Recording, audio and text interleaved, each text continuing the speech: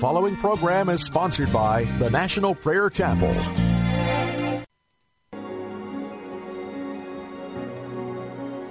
I hear the Savior say, thy strength indeed is small. Child of weakness, watch and pray. Find in me thine all in all. Jesus paid it all to him I owe. Sin had left a crimson stain, he washed it white as snow.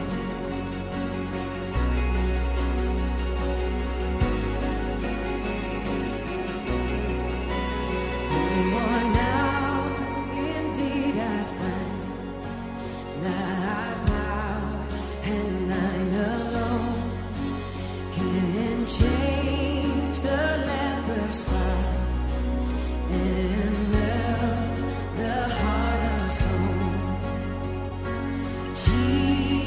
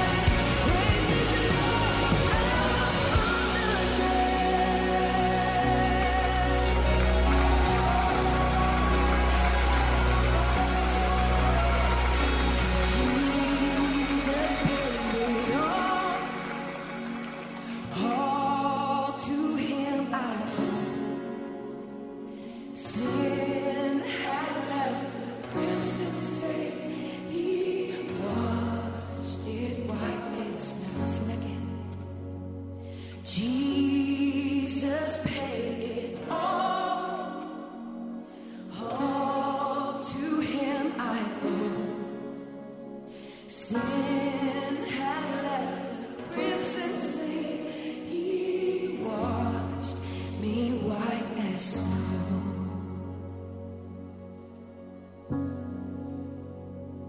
Praise you, Jesus.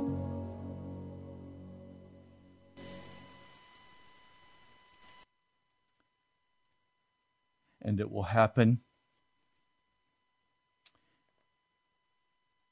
And it will happen in the last day. I will pour out from my Spirit upon all flesh. Your sons and your daughters will prophesy. Your young men will see visions. Your old men will dream dreams. Even upon my men servants and upon my maid servants I will pour out from my Spirit in those days, and they will prophesy.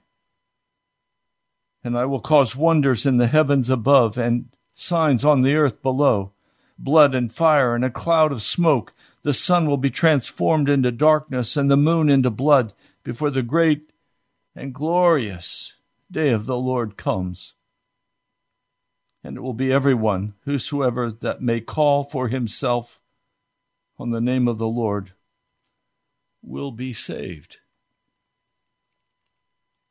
I determined when I was just a small child that I was going to spend my life serving Jesus Christ.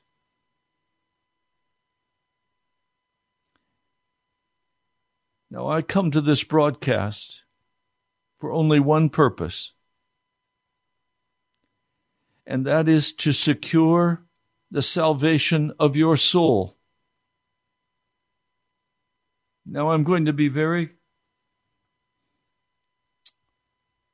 transparent. I was raised in a very conservative, somewhat legalistic household. The church that we were a part of had come out of the Millerite movement of 1844.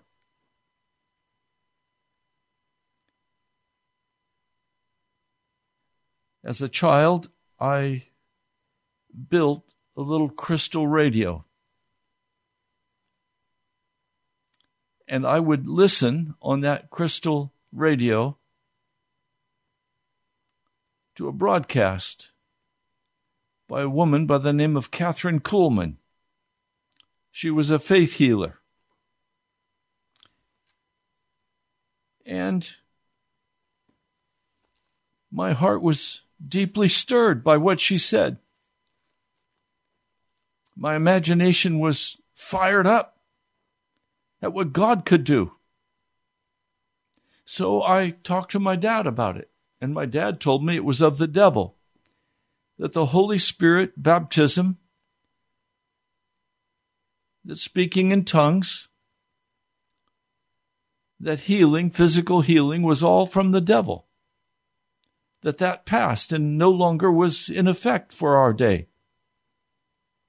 And he told me that if he caught me listening to Catherine Kuhlman on the radio, he would take my radio from me,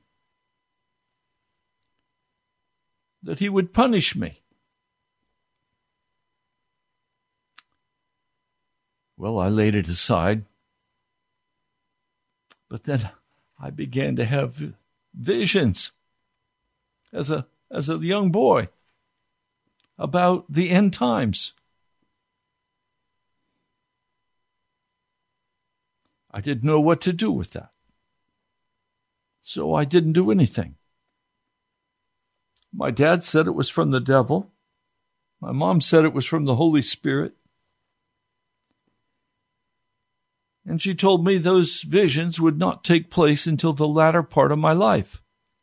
Well, I'm now 75 years old. I think it's time for those visions to come to pass.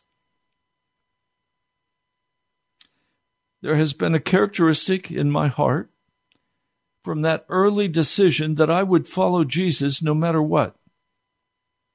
And when I was in seminary, I began to understand there was some difference between what the Scriptures taught and what my church taught. I continued in the church, and after graduation, pastored for 10 years. Western Pennsylvania and then Washington, D.C. Increasingly, I was uncomfortable with that denomination's stand on righteousness, that denomination's stand on end-time events, and particularly the current philosophy toward the Holy Spirit. It finally resulted in my leaving that denomination and striking out on my own as the Holy Spirit directed me and led me.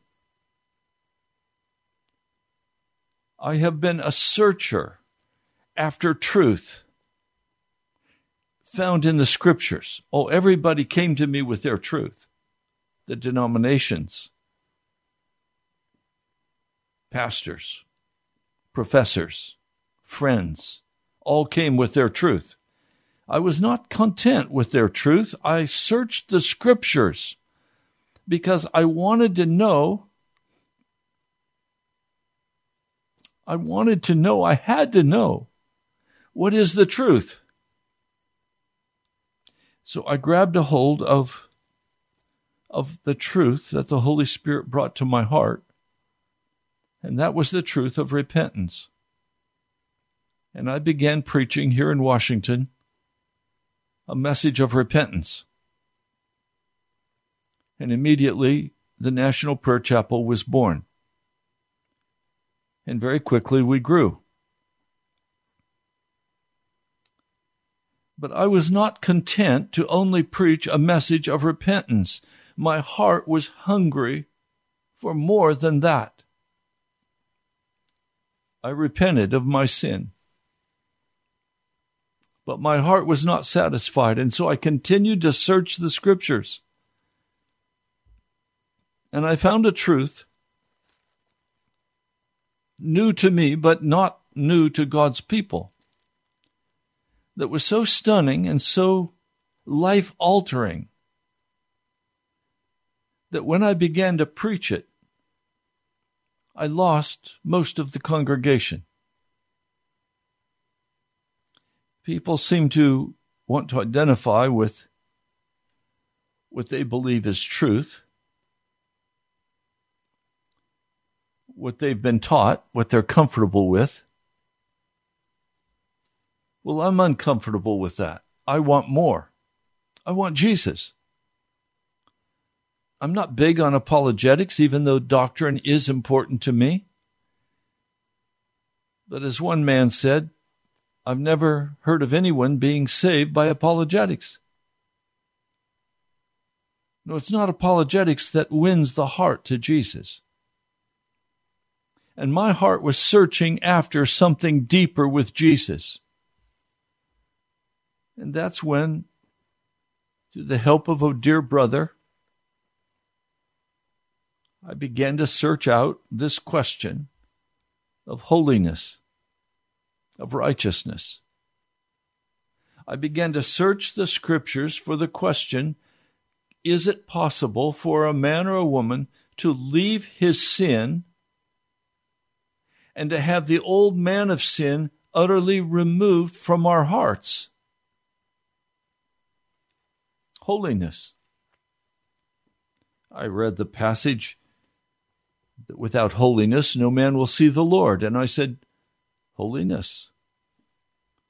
And of course, friends said, oh, Pastor, you need to understand. When you come to Jesus, God doesn't see you anymore. He only sees Jesus. And so grace covers over your sin. Well, that didn't make sense to me.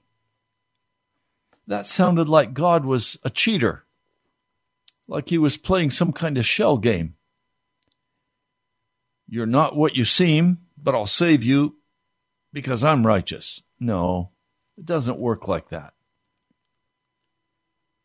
And I found this wonderful truth of holiness.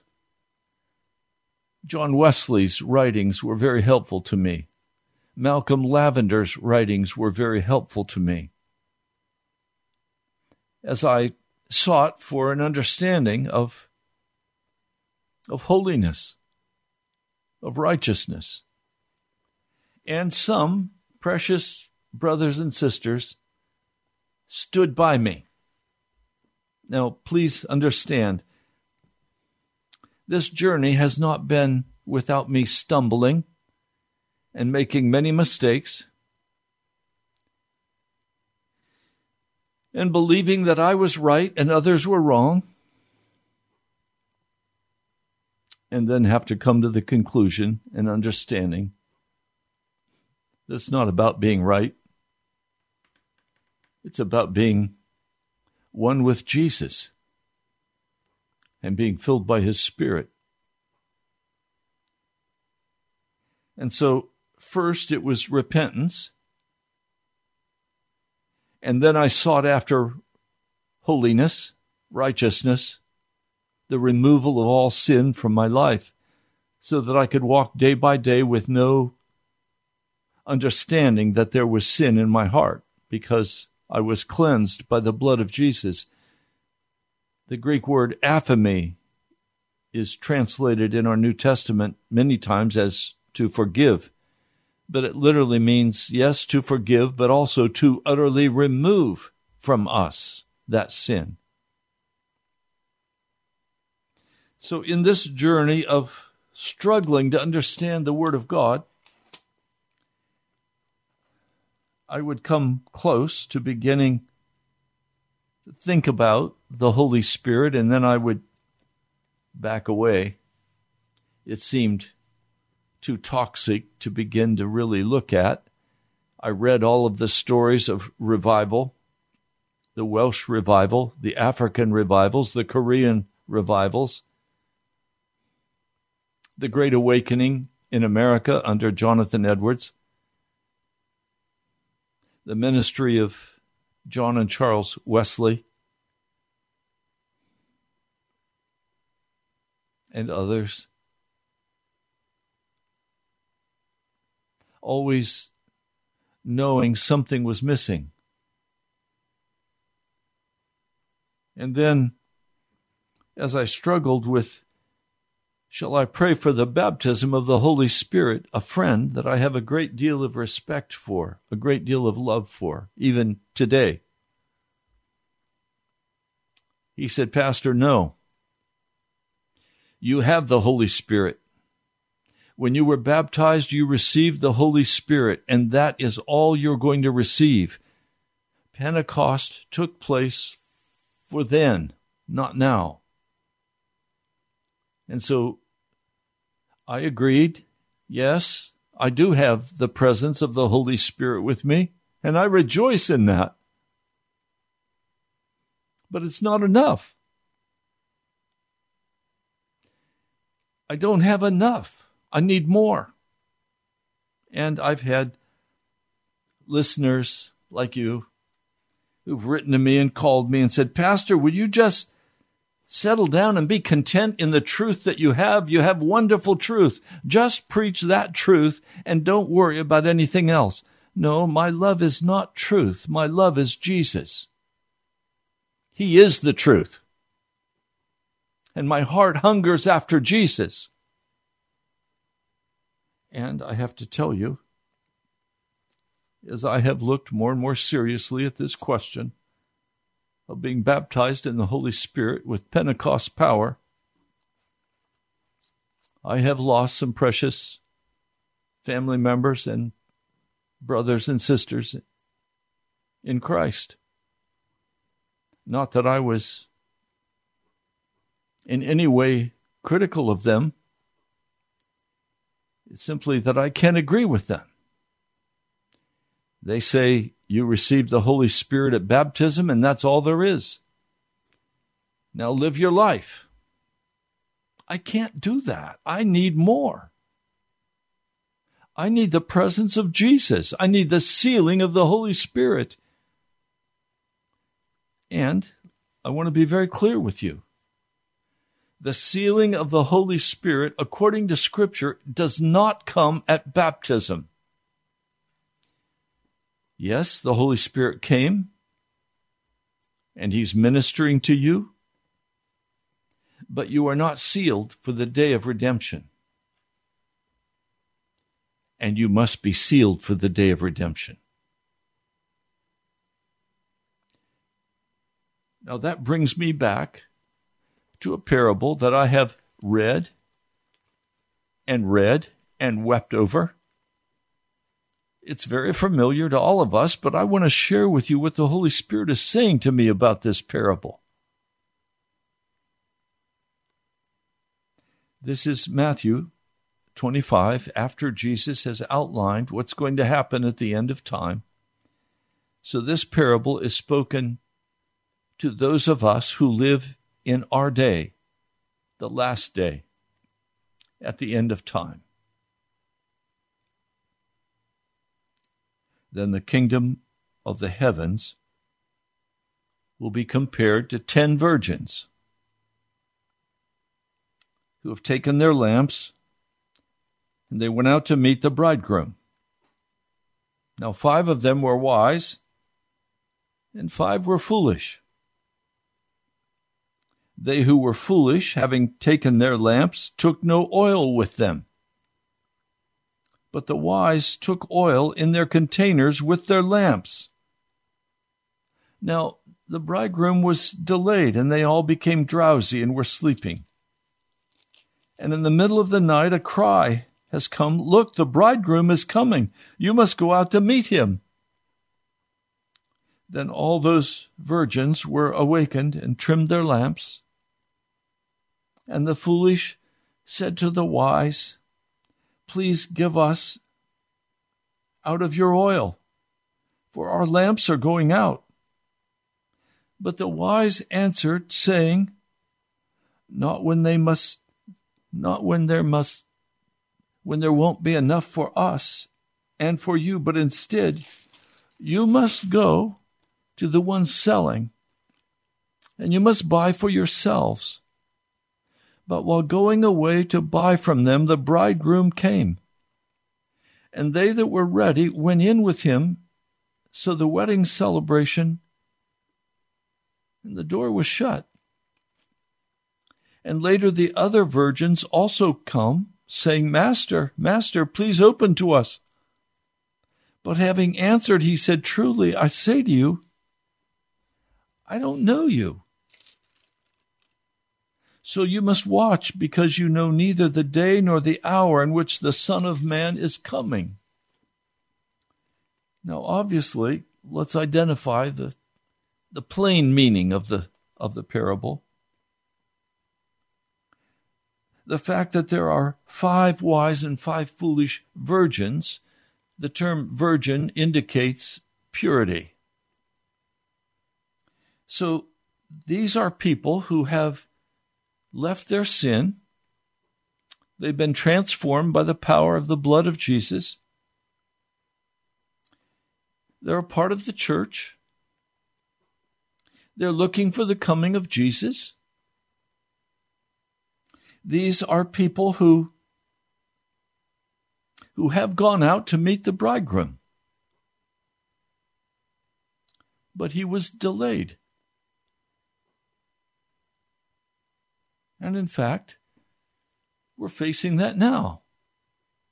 The bridegroom has been delayed. We're 2,000 years into this. He's been delayed, and some have become drowsy. In fact, all of us have, in some way, become drowsy and sleepy. I've had to fight that off time after time. But in the middle of the night, at midnight, a cry has come, Look, the bridegroom is coming. You must go out to meet him. And then all the virgins, all of those followers of Jesus are awakened, and they trim their lamps. But there are 5 who are foolish. Now, what is it that marks them as being foolish?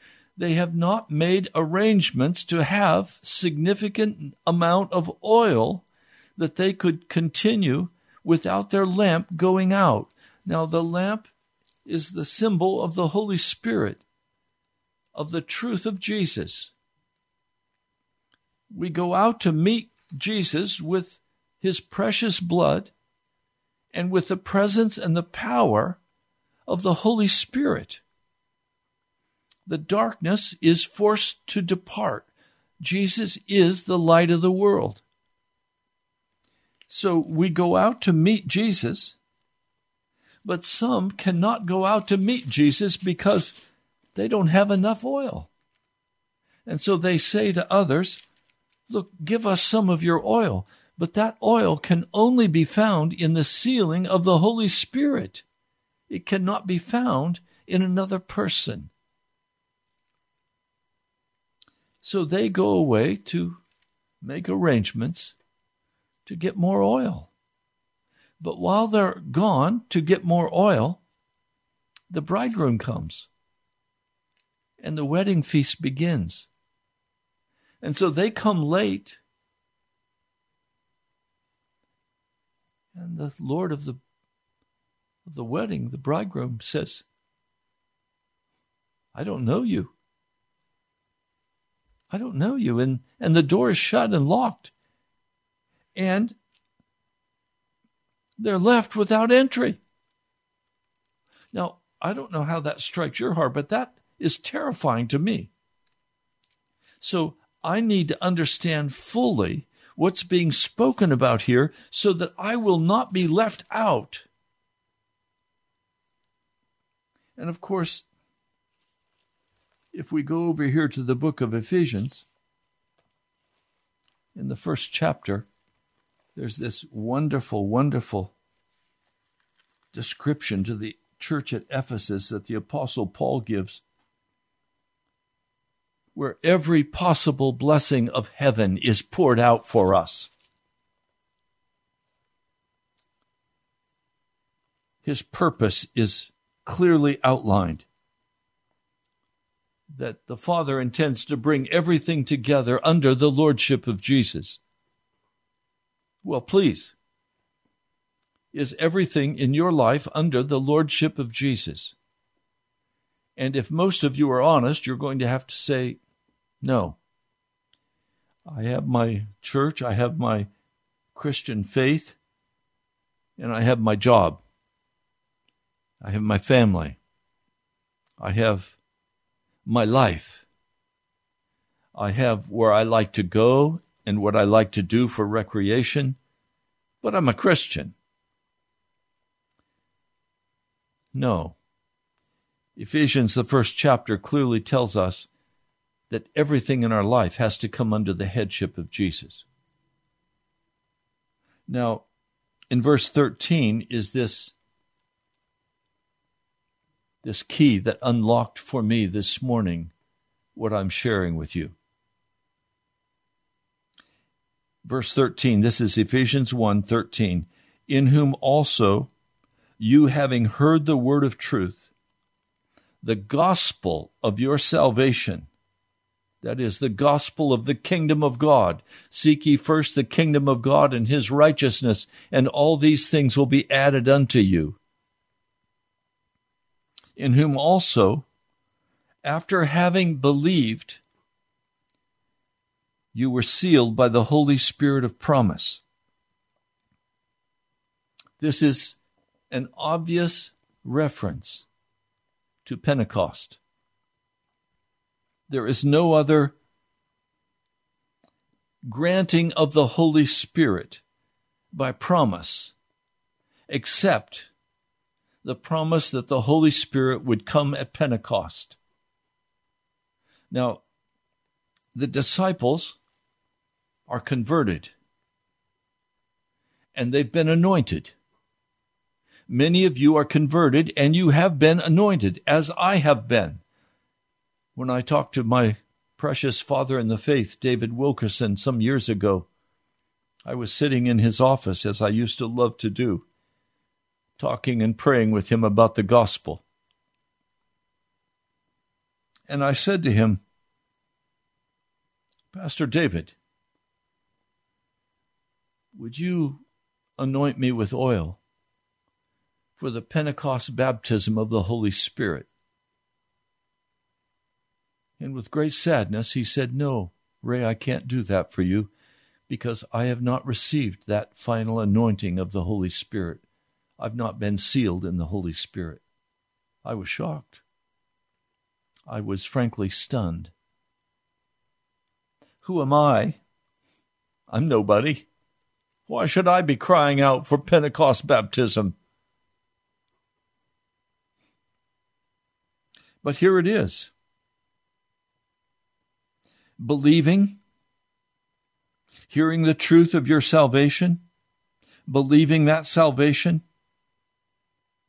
and at a subsequent time, being sealed by the Holy Spirit of promise with power. Now, I found an interesting notes on this in the Lavender Bible, written by Ross Rhodes. I want to share his scholarly judgment. He is an incredibly wonderful scholar. He's a pastor. These notes are found on page 328 if you have a Lavender Bible. If you don't have one, I urge you, order one. He writes, the hearing and believing preached, the sealing by the Holy Spirit. That is to say, the sealing by the Holy Spirit followed the believing. Accordingly, believing and sealing are not simultaneous events. The sealing followed the believing and is not coincident with it. In other words, he's saying, you are not baptized in water and at the same time filled with the Holy Spirit. Now, there are some other notes here that I want to share with you. The salvation work of the Holy Spirit is completed in two distinct aspects. One is initial salvation, and the other is the baptism of the Holy Spirit, all in this life. It is well to remember these distinctions. The doctrine that the believer is saved and baptized by the Holy Spirit in one event is a very destructive doctrine. It denies the power for holiness and evangelism. This is the spirit of promise that was promised in Joel. The spirit of promise is identified as the Holy Spirit that was poured out on the day of Pentecost. Now, I've noticed a frightening thing. I have noticed that when people claim that they received the baptism of the Holy Spirit when they were baptized in water, I see that there is a deadness about them, that there is a pride in their hearts, and that there is a total lack of devotion and power to win the lost to Jesus. That's very concerning for me. I know people who love Jesus with all their hearts, and they have left horrific sin. They've been washed. They have left the drugs. They have left the sexual sin. They have left the bitterness and the anger. And I would say they're wonderful Christian people. But they totally lack both the interest and the ability to win the lost to Jesus. I was having an evening dinner with a large group, maybe 25 or 30 men from another congregation. And in the midst of that, there was a lull in the conversation, and so I spoke up. And I said to them, have any of you in this room won anybody to Jesus in the last year? They looked at me like I was from Mars. No, Pastor, we haven't. They began to speak around the table. No. I said, have any of you won one person to Jesus in the last 5 years? Again, no. No. I said to them, when we are followers of Jesus Christ, we are obligated to constantly bear witness for Jesus, and that witness should bear fruit. And if the witness does not bear fruit, it's because we have not been sealed in the Holy Spirit. I thought the room was going to erupt. I thought a volcano was going to go off. And one of the very articulate,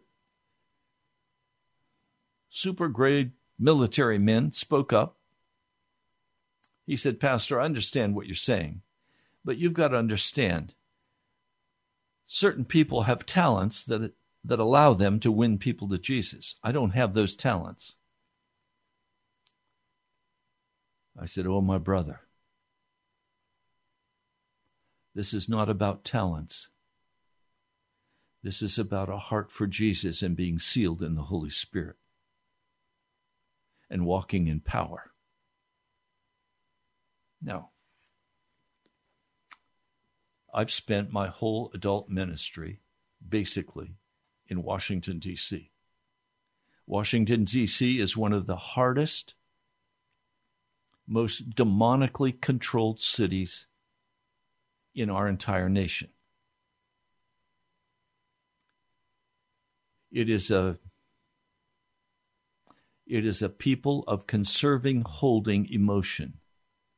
They don't move quickly or easily. And then with the add-on of the demonic power that controls this city with its money and its power, it has both. The Federal Reserve headquarters are here in Washington, D.C. The Capitol, the White House, the Supreme Court, they're all here in Washington where there is power. This city is under the control of a very powerful demonic force. And this city is exceedingly wicked.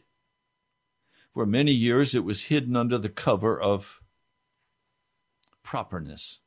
But now it's right out in the open.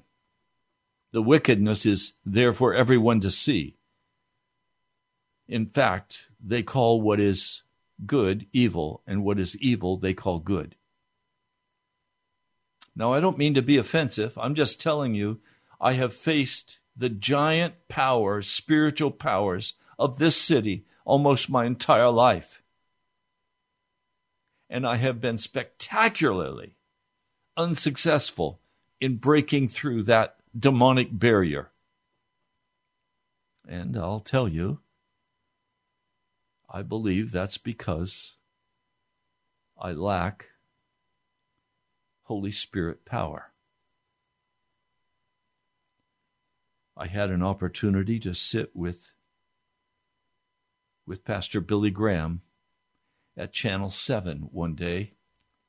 He was going to be interviewed, and I was there to cut spots for my church, television spots, 30-second spots. So we were sitting in the same room. And of course, I recognized him, and I introduced myself, and we began to speak one with another. He was a very gracious man, a very kind man. I said to him, Billy, why have you not come to Washington, D.C. to hold a great rally, an evangelistic campaign like you have in other cities? He said to me, I've not been able to do that because the churches will not cooperate one with another, and the powers of darkness in this city have simply blocked our way. I was stunned. I was very young then, but I know it now to be true. I know that Washington, D.C. cannot be brought forward in the gospel of Jesus Christ until there are men and women in the church who are totally made righteous, sanctified, and filled with the Holy Spirit. The old-timers used to say, saved, sanctified, and filled with the Holy Ghost. They're right. That's what it's going to take to break the armor in the spirit realm that hold this great city captive. Now, I've earned the right to say these things. I have walked the streets of Washington in prayer walking. I have spent many, many months, years, tutoring children in the inner city. I have ministered on the street corners, preaching evangelistic sermons in Georgetown, being chased from one lot to another. I have ministered in this city for over 50 years. And I'm telling you very bluntly and very plainly, there is such a strong demonic hold over this city. And that demonic stronghold extends to America now. It has been spread by witchcraft. Young millennial women particularly are becoming Wiccans, witches. We are in desperate trouble. And now, for a year, most churches have not met. I have absolutely no comprehension how a pastor could allow his church to be shut down and pretend they're doing church over the internet or Zoom. I'm speechless. It is not what the gospel of Jesus Christ calls for.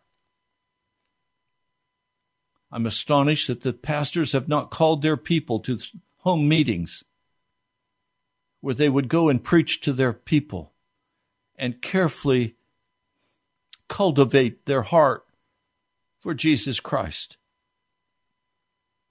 But the church in Washington and in America is primarily a business enterprise. It is an institution. It is a mindset of institutionalism. And we are bound in traditions and properness. I don't think it matters what the government says about whether we can meet or not meet. Jesus says, forsake not the assembling of yourselves together, and especially in the latter days. That has not happened. Jesus has vomited us out of our buildings. And we're now seeing the cold, lukewarm heartedness of the American church on full display. My hat is off to those brave pastors who have said, regardless of what anybody says, we are going to meet for worship. Maybe not in the building. We may have to meet in the backyard. We may have to meet in our homes, but we will meet. Now, I want to press further in the book of Acts and the 8th chapter. Acts, the 8th chapter. I'm going to begin to read for you in verse 14. Now the apostles in Jerusalem, having heard that Samaria had received the word of God, they sent Peter and John to them, who after having come down prayed for them that they may receive the Holy Spirit. For he had not yet come upon any of them, but they had only been baptized in the name of Jesus Christ. Then they were laying their hands upon them, and they were receiving the Holy Ghost. Then I take you to Acts 19, the church at Ephesus. Chapter 19, I'll begin with verse 1. Now it came to pass, while Apollos was in Corinth, Paul, having already gone through the upper regions, came to Ephesus. And after having found certain disciples, he said to them, if you received the Holy Spirit after having believed, he asked them.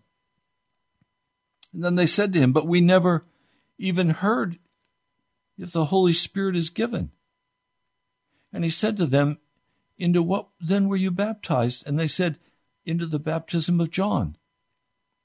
And Paul said, John indeed baptized a baptism of repentance, saying to the people that they should believe in the one coming after him. This is in Jesus the Christ. And having heard, they were baptized in the name of the Lord Jesus.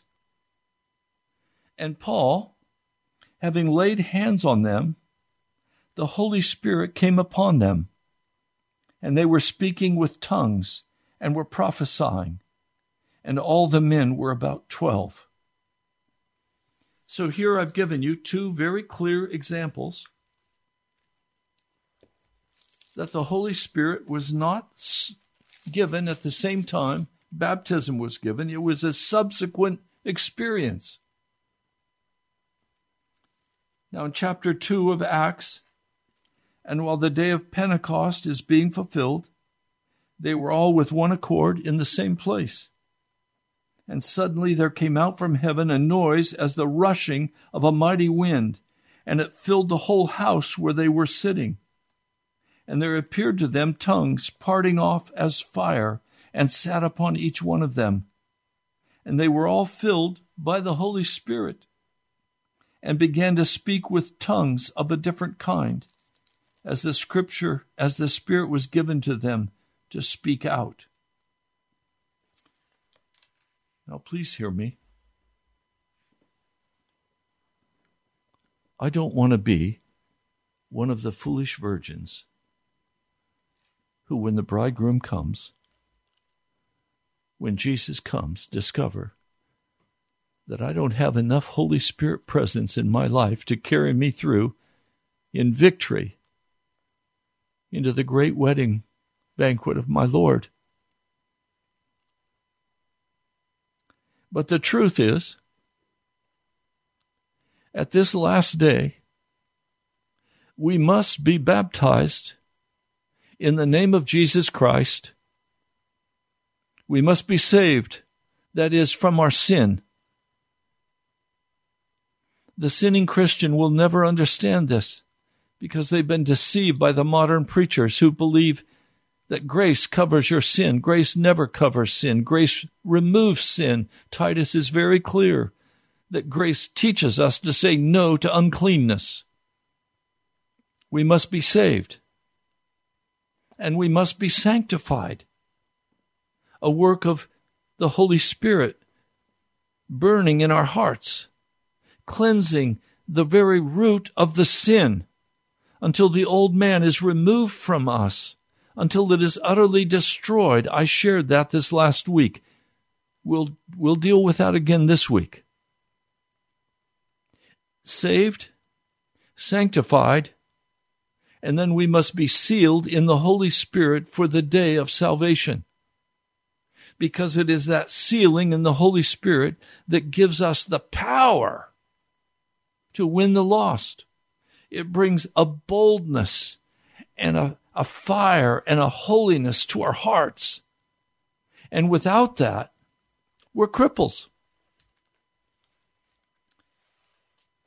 And I am tired of seeing people who call themselves Christians who are crippled by their pride, who are crippled by their very sensitive nature. I recognize that some of you are not going to accept what I'm saying, and you might even be angry, and you might even have turned off the broadcast. All right. I get it. But my commitment is to follow Jesus wherever he goes. I want the fullness of Jesus Christ in my life. And I don't have that fullness yet. And I'm going to seek it with all of my heart,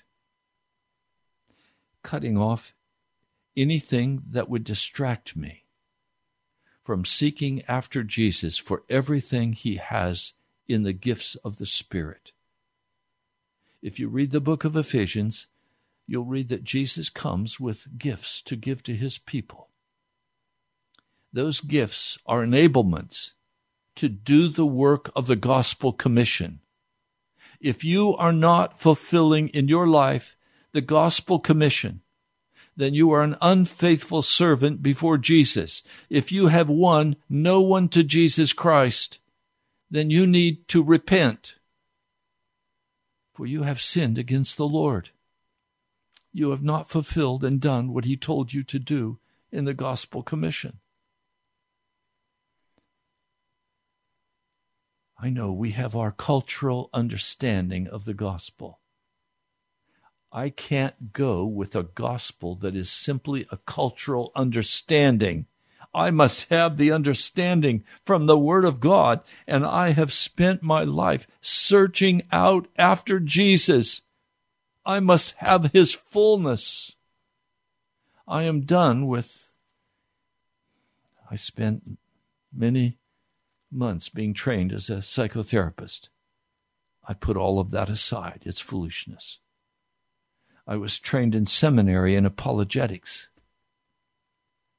I've taken what was in the scripture and I've left the rest on the cutting table. I only want Jesus. I'm not going to go with a cultural understanding of Jesus. I need the real deal in the Word of the living God.